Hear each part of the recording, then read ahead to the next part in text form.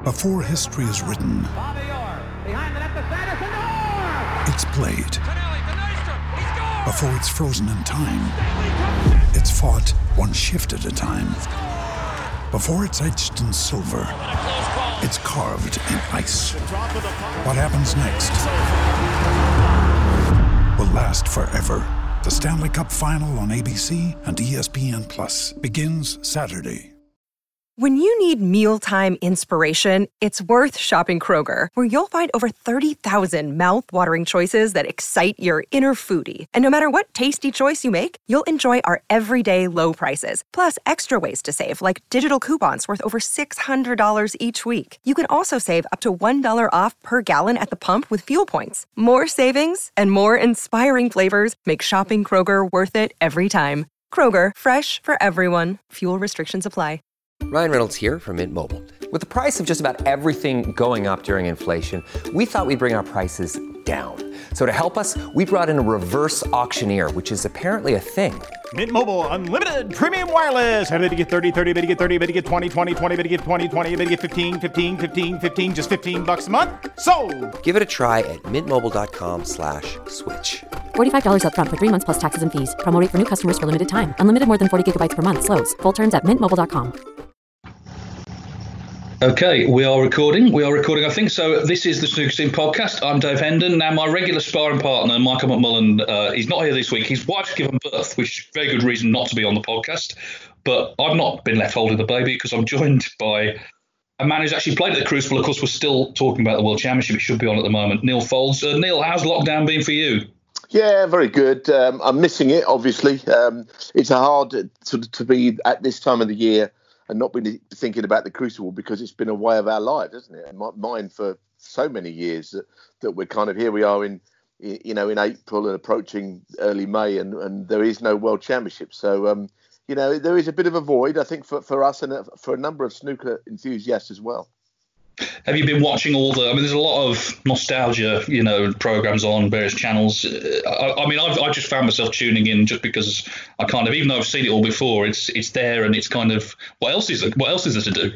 Well, some things that you'll have seen more than others. Interestingly, I listened to your last podcast with Michael when he said he wanted to see the 85 final again. And at first I thought he was being sarcastic, but I know what he means. You've only ever seen the last frame. And whatever else happened in that match, I can't recall. But I have enjoyed it. I've enjoyed watching Stephen Hendry in his matches when he was coming through. You saw what an incredible talent he was. And we have seen players like that, haven't we? Well, so how talented is this guy? He'll be world champion one day, future world champion. Of course, they don't always go through with it. But in his case, he did many times. Yeah, and one thing I've noticed as well, and it's a reminder, it's something I knew anyway, just what a great player Jimmy White was. Obviously, World Championship we talk about in the context of he never won it, but there's been a lot of snooker shown finals and other matches and the stuff on YouTube as well, just showing what a great player Jimmy was. And it shouldn't be forgotten. Okay, he didn't win it, and that's a great shame, but what a player and what an entertainer. Yeah, I said something the other day, which a couple of people didn't understand. Other people said, I know exactly what you mean. That when Jimmy White, especially at his prime, when he hit the ball, they made a kind of a different sound to me. The ball's kind of just fizzed around the table to anyone else. The speed he got through the cue through the ball, it's absolute natural. And, the interesting thing about Jimmy, as we know, is, he's the consummate professional these days. He's never late for anything. He's always practicing. He's kind of gone the other way around with it all, hasn't he? Whereas when he was young, he didn't do any of those things. He was all over the shop, and he was a wonderful talent. Yeah, and we must never forget what a great player he was. He still can play the game, but his career is pretty much coming to an end now, isn't it? Yeah. Of course, he did win the seniors, though, at the Crucible last year. OK, well, our main topic this week, I'm going to be talking to Neil later about what it's like to actually play at the Crucible in the various rounds and the various setups there. But before that, just some follow-up on last week. Now, I was talking last week about we had an email from a listener about the WST rebranding, and I was talking about some of the other people in the sport who do great things. And I meant to mention Dave Caulfield, who writes a website called Snooker HQ, and I forgot to mention him. And what he's doing actually at the moment, he's going through season by season, reflecting on each snooker season. It's very interesting just to see the way tournaments built up, the way the different narratives changed. He's done a lot already on the 80s, and of course it's Steve Davis. I think just reading them, you realise how dominant he was. But it's worth checking his website out because he puts a lot of work into it, and I always like anything well written, which it certainly is. We've also had a lot of emails about the main topic last week, which was our alternative Crucible Classic. So the BBC have got this Crucible Classic series on every day at the moment, and Michael and myself chose a few that weren't in it. And we've had a few emails from people with their own choices. Neil Harrison writes, he says, how on earth did the BBC not show Steve Davis's amazing win against John Higgins in 2010? Quarter-final for the legend at 53, surely deserved to be aired. And they also said, one of the all-time greats, 3 times world champion, Mark Williams, doesn't get a mention anywhere, even though his 2018 victory over John Higgins was pure quality. He also says Sean Murphy against Matthew Stevens, 2007, a contender. That's actually part of the series, so they will be showing that. I agree with Davis Higgins. That was a great match and a great story. I guess the thing always with these things is you've got a finite number of programmes, and they had to whittle down a list. The Williams-Higgins match, again, that was a great final. For one very simple reason, that's not in the series. The series is actually a repeat from 2016. So obviously that final hadn't happened then. If they did another one, if they updated it, I'm sure it'd be in. But that's what Neil says. We've also had one from Jay Brannan. He's come up with his own matches. He said, I'd like to see the second round 96 Ronnie O'Sullivan, Tony Drago. Now, Ronnie won 13-4, but he said, I'd like to see how quickly this exceptionally rapid contest was played. Very quickly, I think, is the answer to that. Another one here. I'll get your thoughts on this one, Neil, because this was a big story at the time. Stefan Mazrosis beating Peter Ebden in the first round, 97. Now, it's fair to say that was his debut at the Crucible. Fair to say he enjoyed himself. I think he had a couple of pints along the way, and he won 10-3. It was a strange game, wasn't it? Because no one really saw that one coming. I mean, people that used to bet on snooker and do an accumulator, and a lot of people did in those days, I should think Ebden was in everybody's bet. It was a complete coupon buster, that game. And Mazrosis took a pint out there. I think he's one of the last I can remember doing that. And I didn't even know that he was a drinker at the time. That was the strangest thing. It was like come out of the blue that he had a few drinks coming out. He had quite a partisan crowd, or certainly brought some people down from Leicester. He was a very highly rated player who had never really done it, considering the ability he clearly had. But he won the match very easily, and Ebden just didn't play. It was a weird game, actually, and Ebden wouldn't be the first person to have not really turned up. I've seen, as great as he is, Neil Robertson do it a couple of times, where they just don't play in that first match. They're almost thinking, get me through this to the next round. And it was an interesting one. Of course, he didn't quite go on, did he? Because Alain Robidoux beat him. But that match itself was maybe just a glimpse of something that Mazrosis should have done more during his career. Yeah, and there's something about, I'm not glamorising drinking, but there's something about the Crucible crowd that a lot of them enjoy drink themselves at the end of the day. And of course, I think whenever Robert Milkins comes in with that I Am a Cider Drinker song, they love that, don't they? And I think just seeing Mazrosis with a pint, maybe they got on his side. I don't know. They may have done. That was very interesting. And another point I wanted to make before I forget, you're talking about great matches. And I heard you say this with Michael the other day, the Alex Higgins-Terry Griffiths match in 1979. That was the first match I ever saw there, because we'd come up from London to watch John Virgo, because he was based in London then. And he was playing at that time. Now, let me just think. He was playing...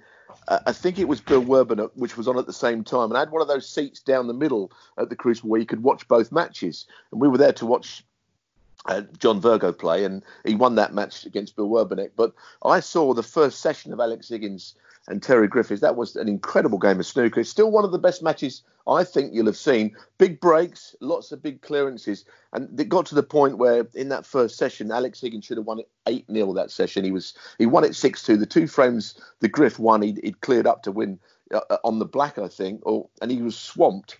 And eventually went on to win the match. And it was a fantastic game of snooker. Unfortunately, I think you made the point, not a lot of it would have been on the television, so it's not really ever going to be seen again. No, apart from, I guess, Roger Lee. Roger Lee might have footage. Historian, he's got a lot of this stuff. Yeah, and I mean, it's worth saying that Roger, he makes it available to people. So, someone sent me a list of all the matches he had. I mean, he must have a big house. That's what I'm saying. Just finally on Jay Brannan's email, he said the other match he'd love to see Stephen Hendry, Barry Pinches, 2004. Hendry won 13-12. He said, I was such a big Hendry fan at the time, I bunked off my A-level general studies lesson to watch it live. I even told my lecturer that was the reason I'd be absent. I'm not sure what sort of school that is, to be honest. But anyway, he got the result he wanted. The other last email I just want to read out is from Andrew Wallace. And he's saying that the BBC, they showed the other day the 2002 semi between Hendry and O'Sullivan. But he said, what about 1999, which was a great match between them? He said, didn't Clive Everton describe it as snooker from the gods? He did. There was the third session there. I think it was 5 centuries. Ronnie nearly had a maximum, Mr. Pink. It was fantastic. Of course, that was the year Hendry went on to win his 7th title. It comes down to the same thing, though. There have been so many matches they could have picked. I mean, I was watching one on YouTube the other night, Ebden against Jimmy White from 96. It went 13-12. I think Ebden made a century and the decider. You know, a match that I'd kind of forgotten about, but that stands with any of these matches in terms of quality and excitement. Ebden gave it the come on at one point.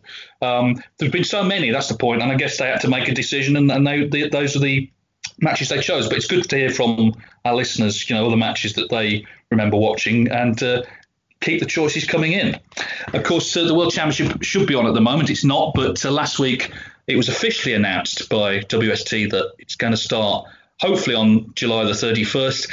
Obviously, there's certain scepticism about whether it will, but actually I think what they've done is quite a feat. They've got the BBC, Eurosport, the Crucible and Sheffield City Council all to agree to these dates. That's no mean feat because it's not easy to organise the World Championship. There's hundreds of people working behind the scenes in the TV production, in the staff, Crucible's own staff, WST staff. We don't expect, I guess, an audience to be allowed in, certainly not the full quota. But if it's on at all, it'll be a great fillip, not least for the players, Neil. Of course, they, as you would know, they've been kicking their heels. They're used to having a break at the end of the season, but they're not used to not having a World Championship. No, and I hope it's on. I think everyone does. I had one or two people say that they thought it shouldn't be on. It should be scrapped. I don't see the point in that. Look, we know it's going to be if it does take place, it will be a different championship to the ones that we've been used to. But I would love to think it could go ahead. I guess the qualifiers are the headache. I don't know how they're going to get played.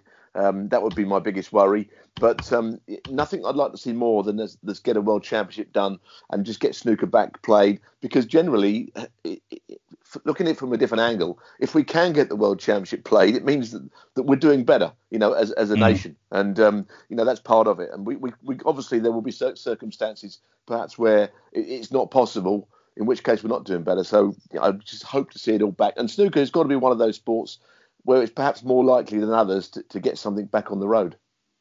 Yeah, I think you're right. The qualifying could be difficult. One option I think there possibly would be to play in different venues. They've done that before, so you have fewer people at each venue.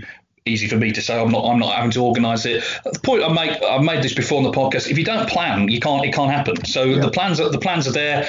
It's not going to be WST's fault if it can't happen in July. Some people have said, well, why not schedule it later in the year? It might not happen then either. They're taking a punt on it. If it doesn't happen, it won't be their fault. I agree with you. I really hope it does happen. Of course, the Tour Championship as well is due to be in July also. Just one final thing as well on the Crucible Classics. I think one of the interesting things for me, now that I work in TV snooker, the way the TV coverage has changed over the years, there's no doubt the coverage in terms of the amount of cameras has improved. I'm not a great fan of constantly cutting to the wife in the corner and all that stuff, but actually they do a great job of creating the drama, and there's more. You see more of the Crucible now than you used to.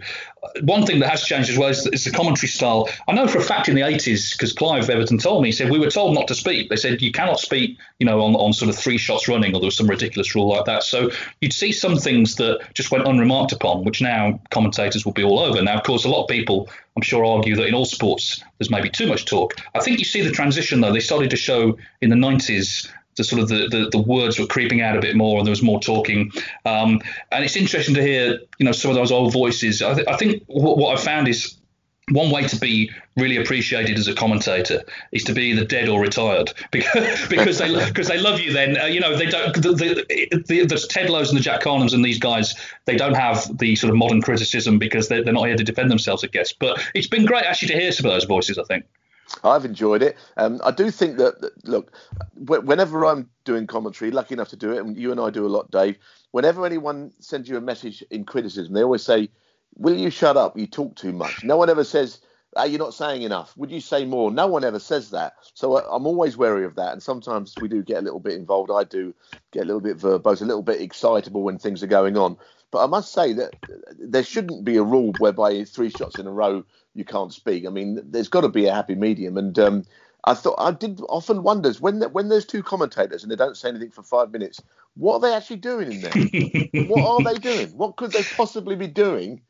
Especially when as we know, let's be honest about it, not all of these guys were great pals. We won't go into any names. There's quite a few combinations we didn't get on. So they're in there. They're not commentating. They're not speaking to each other. What are they doing? They're not on their phone because no one had a mobile.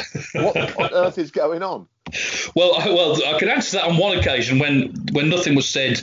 The Masters one time for 10 minutes. It's because poor old Ted Lowe collapsed, and Rex Williams had to prop him up and call for sort of help. So that's why nothing was said. And again, the BBC apparently got no calls from anyone. Why aren't your commentators speaking? Which is quite a sobering thought, really. Anyway, it's all there on the Crucible Classics. I think it's on the iPlayer. So I'm sure it's on YouTube. Is it interesting to hear those old voices? I'm delighted actually to hear Ray Edmonds the other day, who I really enjoyed listening to. Yes. And as I say, they're kind of untouchable now, those guys, because they've done their shift and they've left it to the new brigade. Anyway, let's get on to the main topic of the podcast, which is playing at the Crucible. And obviously, Neil, you've got an insight into that.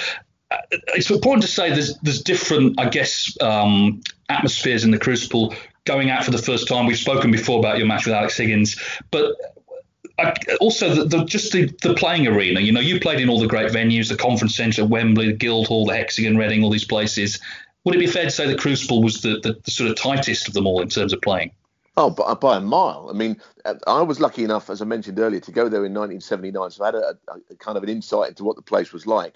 The thing about the Crucible is a lot of players, I'm sure, and I've been there for the first time to play their match and think, well, I've heard so much about this venue.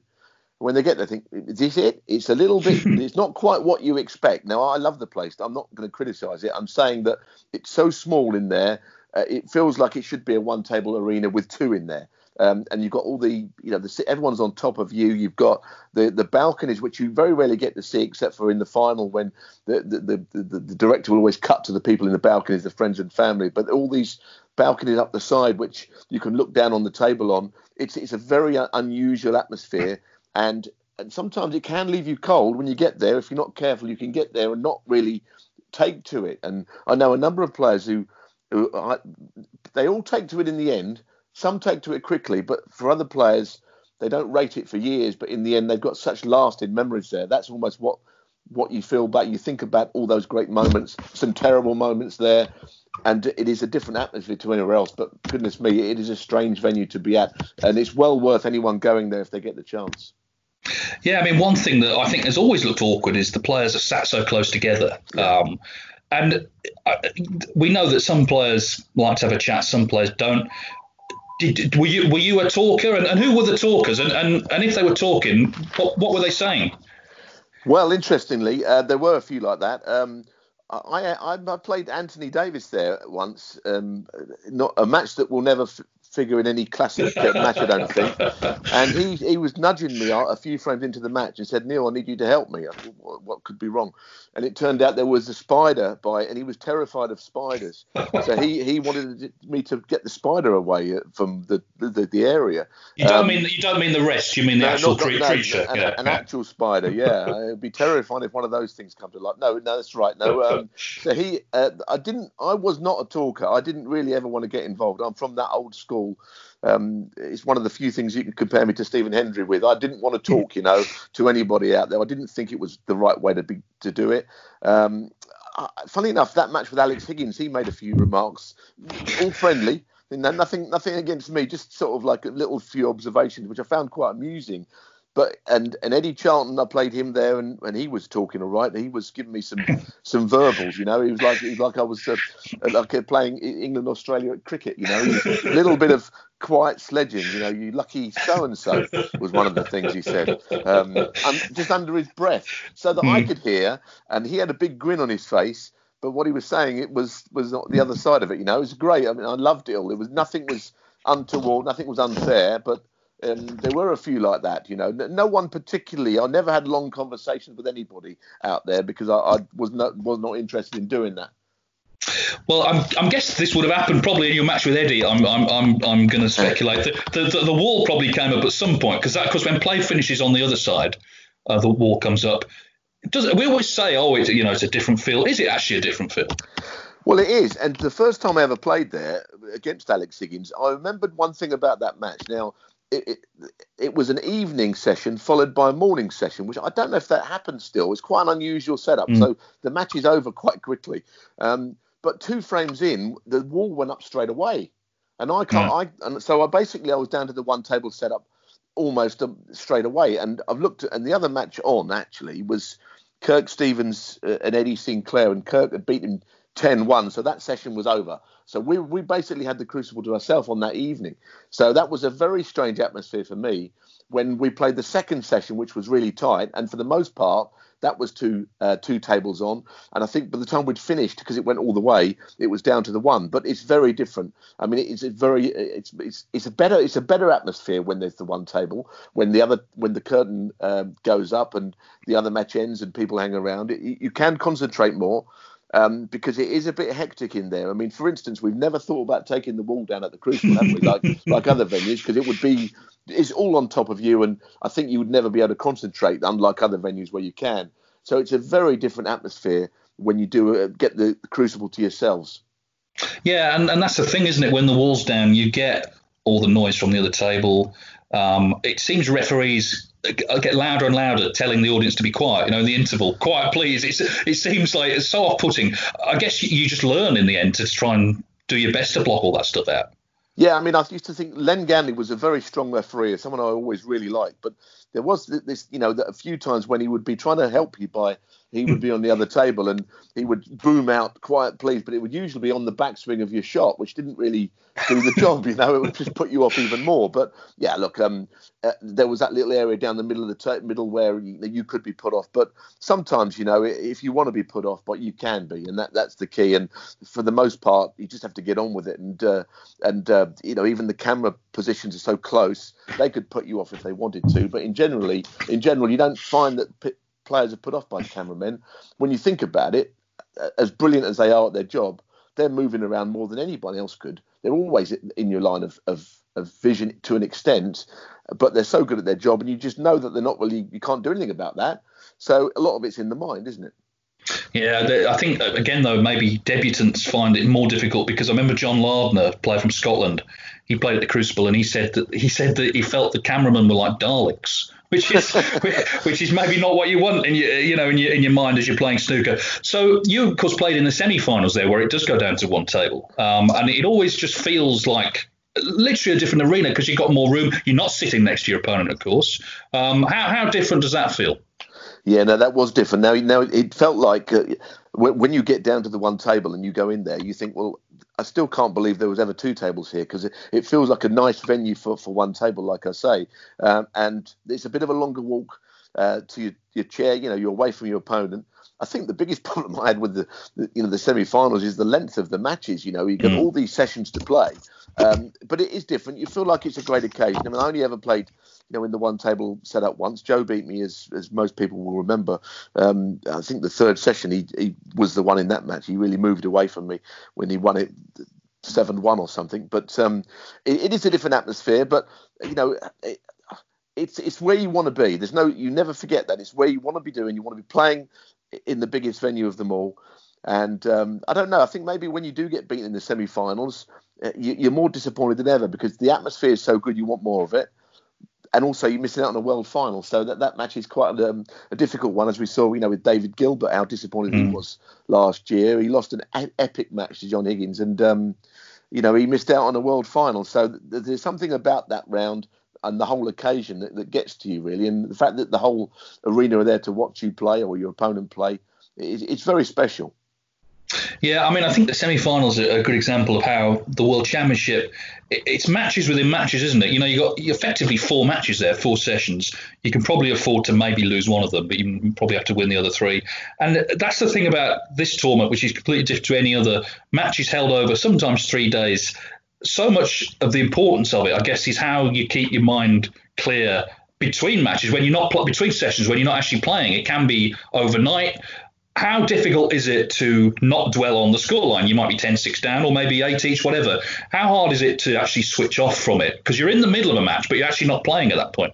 No, that's right. And you make a good point about sometimes the scoreline overnight, because you would never have had that situation before. I mean, I know that the UK Championship used to be 2-session matches, and I'd already played in the UK final when I'd played at the Crucible, and the year I got to the semi-finals, I'd been in the UK final, which was the best of 31. But the first time I played at the Crucible, I'd never played a match that went into a second day.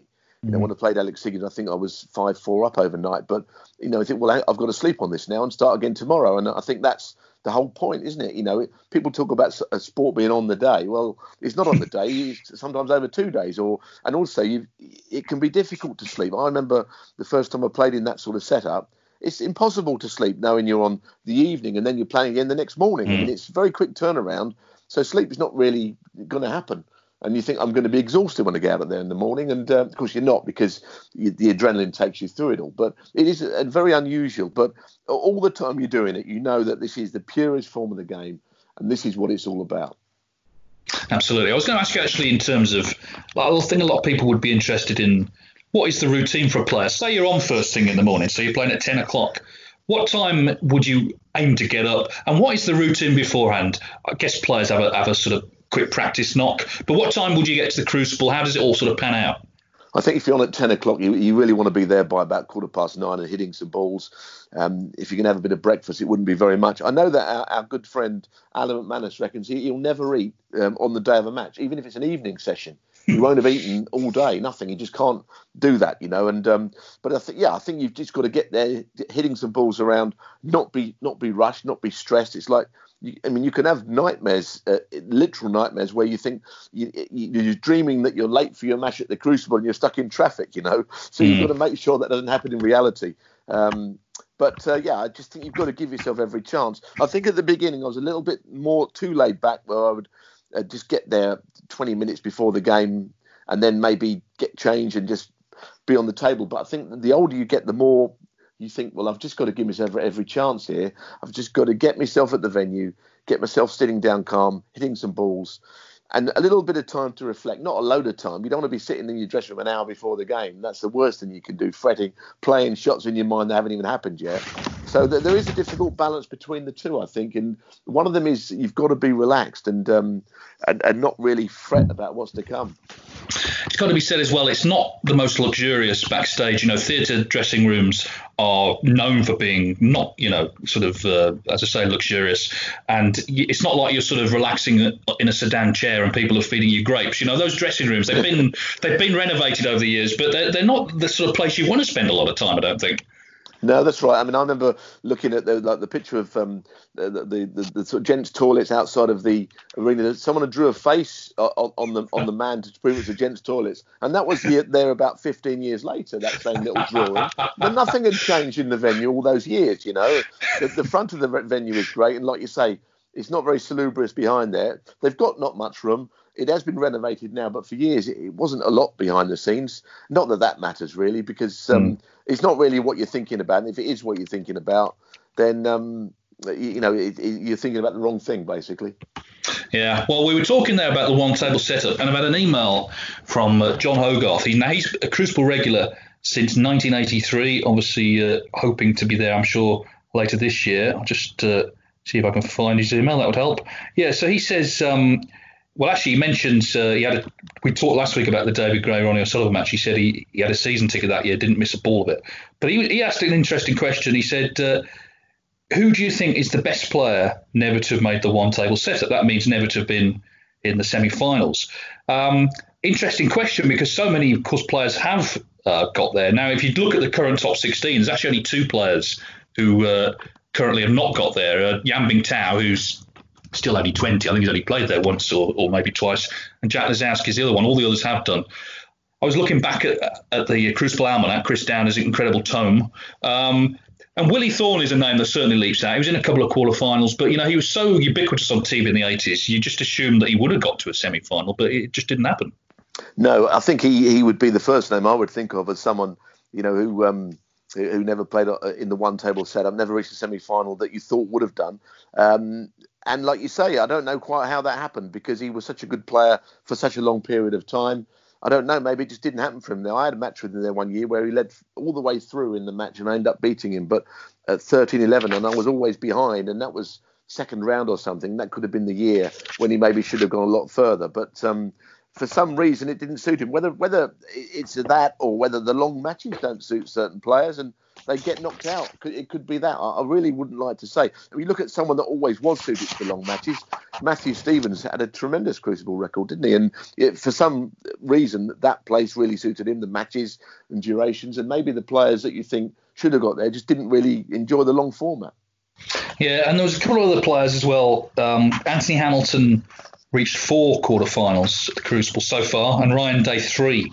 2 other players who you think certainly good enough, top 16 players in their day. Again, though, at the World Championship, you're going to be playing top players. That's the thing. And, if you run into a Hendry, Nigel Bond seemed to play Hendry every year. Obviously, Bond did get to a final there. But, you can't help the draw, can you? And over the longer matches, I guess the best players are going to win. Simple as that. Yeah, but you've also got players that will come into their own. Again, I know it's a bit of a cliche. We talk about Barry Hawkins, but his record there is so good, and it's a lot better at the Crucible than it is anywhere else. He's a terrific player, but for some reason, it's either the venue or the fact that he enjoyed matches over a long duration. He just glides through matches, doesn't he, Barry Hawkins? And maybe that suited him. So it is the actual World Championships that brings out the best in players, I think. Here's a question then. It might be controversial, bearing in mind that the World Championship is supposed to be on at the moment.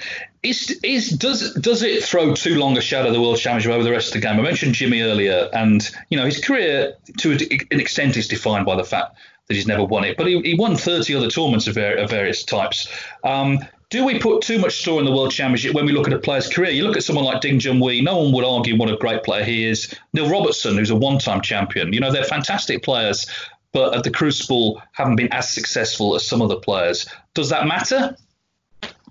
Well, it's an interesting point. Listen, if it throws a long shadow over the rest of the game, it's because it is the World Championship. It's very important. I know what you mean. There's some of the events now outside of not only the World Championship, but the UK and the Masters. I know that you've got a bit of an issue with this as well. There's some very big tournaments. I know we lost the big event in China, but that's a huge prize money event. The Champion of Champions is quite high prestige, but it's kind of more recent. And, the Coral Series, the Tour Championships, which we haven't had yet, of course, they are big events. That's long matches in that. The finals over 3 sessions, so for big prize money. But I guess it's the status, the longevity and the history of the World Championships that holds it in such great stead, perhaps.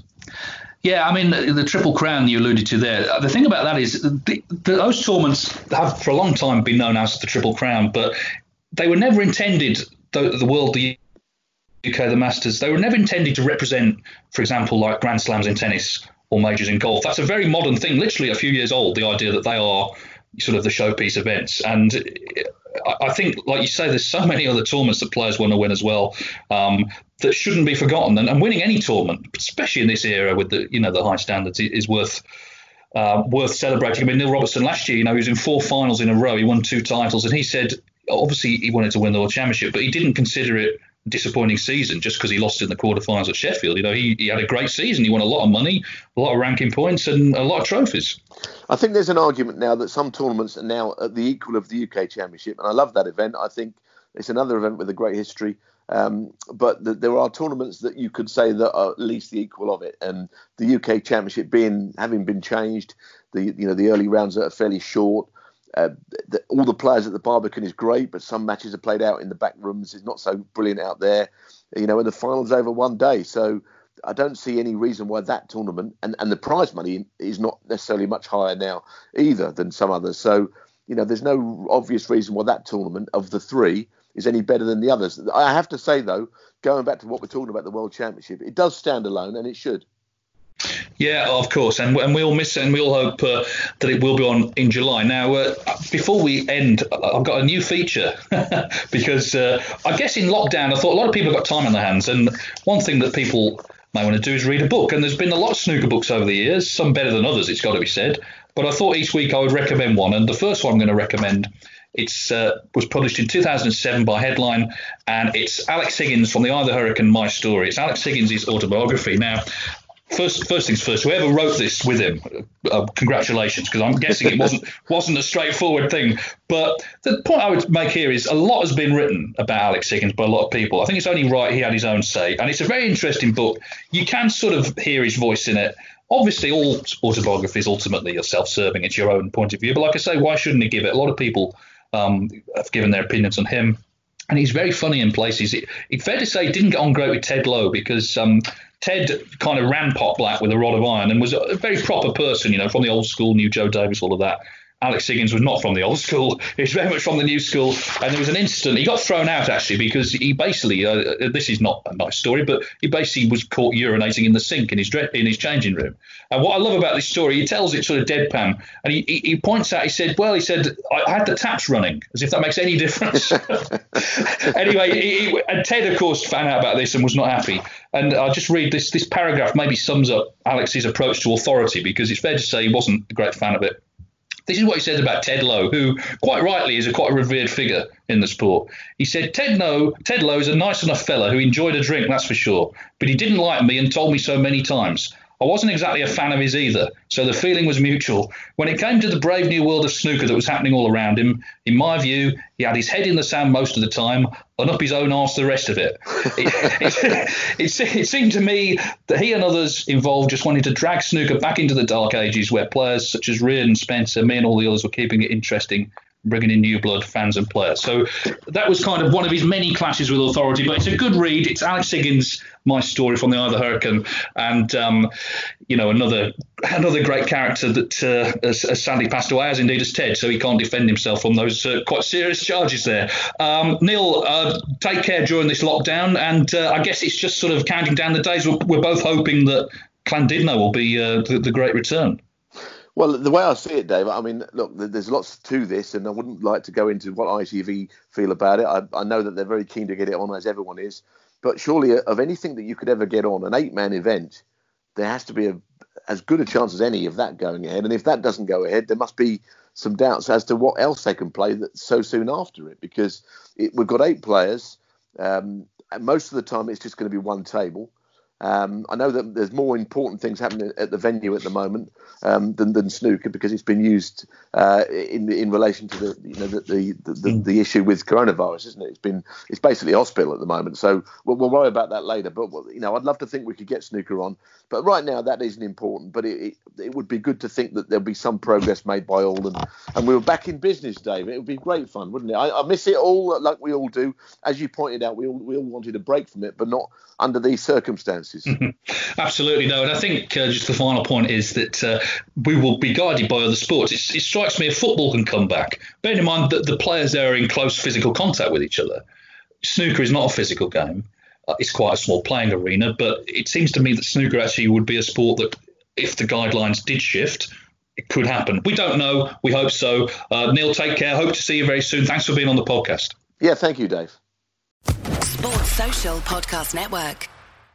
Hey guys, it is Ryan. I'm not sure if you know this about me, but I'm a bit of a fun fanatic when I can. I like to work, but I like fun too. It's a thing. And now the truth is out there. I can tell you about my favorite place to have fun. Chumba Casino. They have hundreds of social casino style games to choose from, with new games released each week. You can play for free anytime, anywhere. And each day brings a new chance to collect daily bonuses. So join me in the fun. Sign up now at ChumbaCasino.com. No purchase necessary. VGW Group. Void where prohibited by law. See terms and conditions. 18+.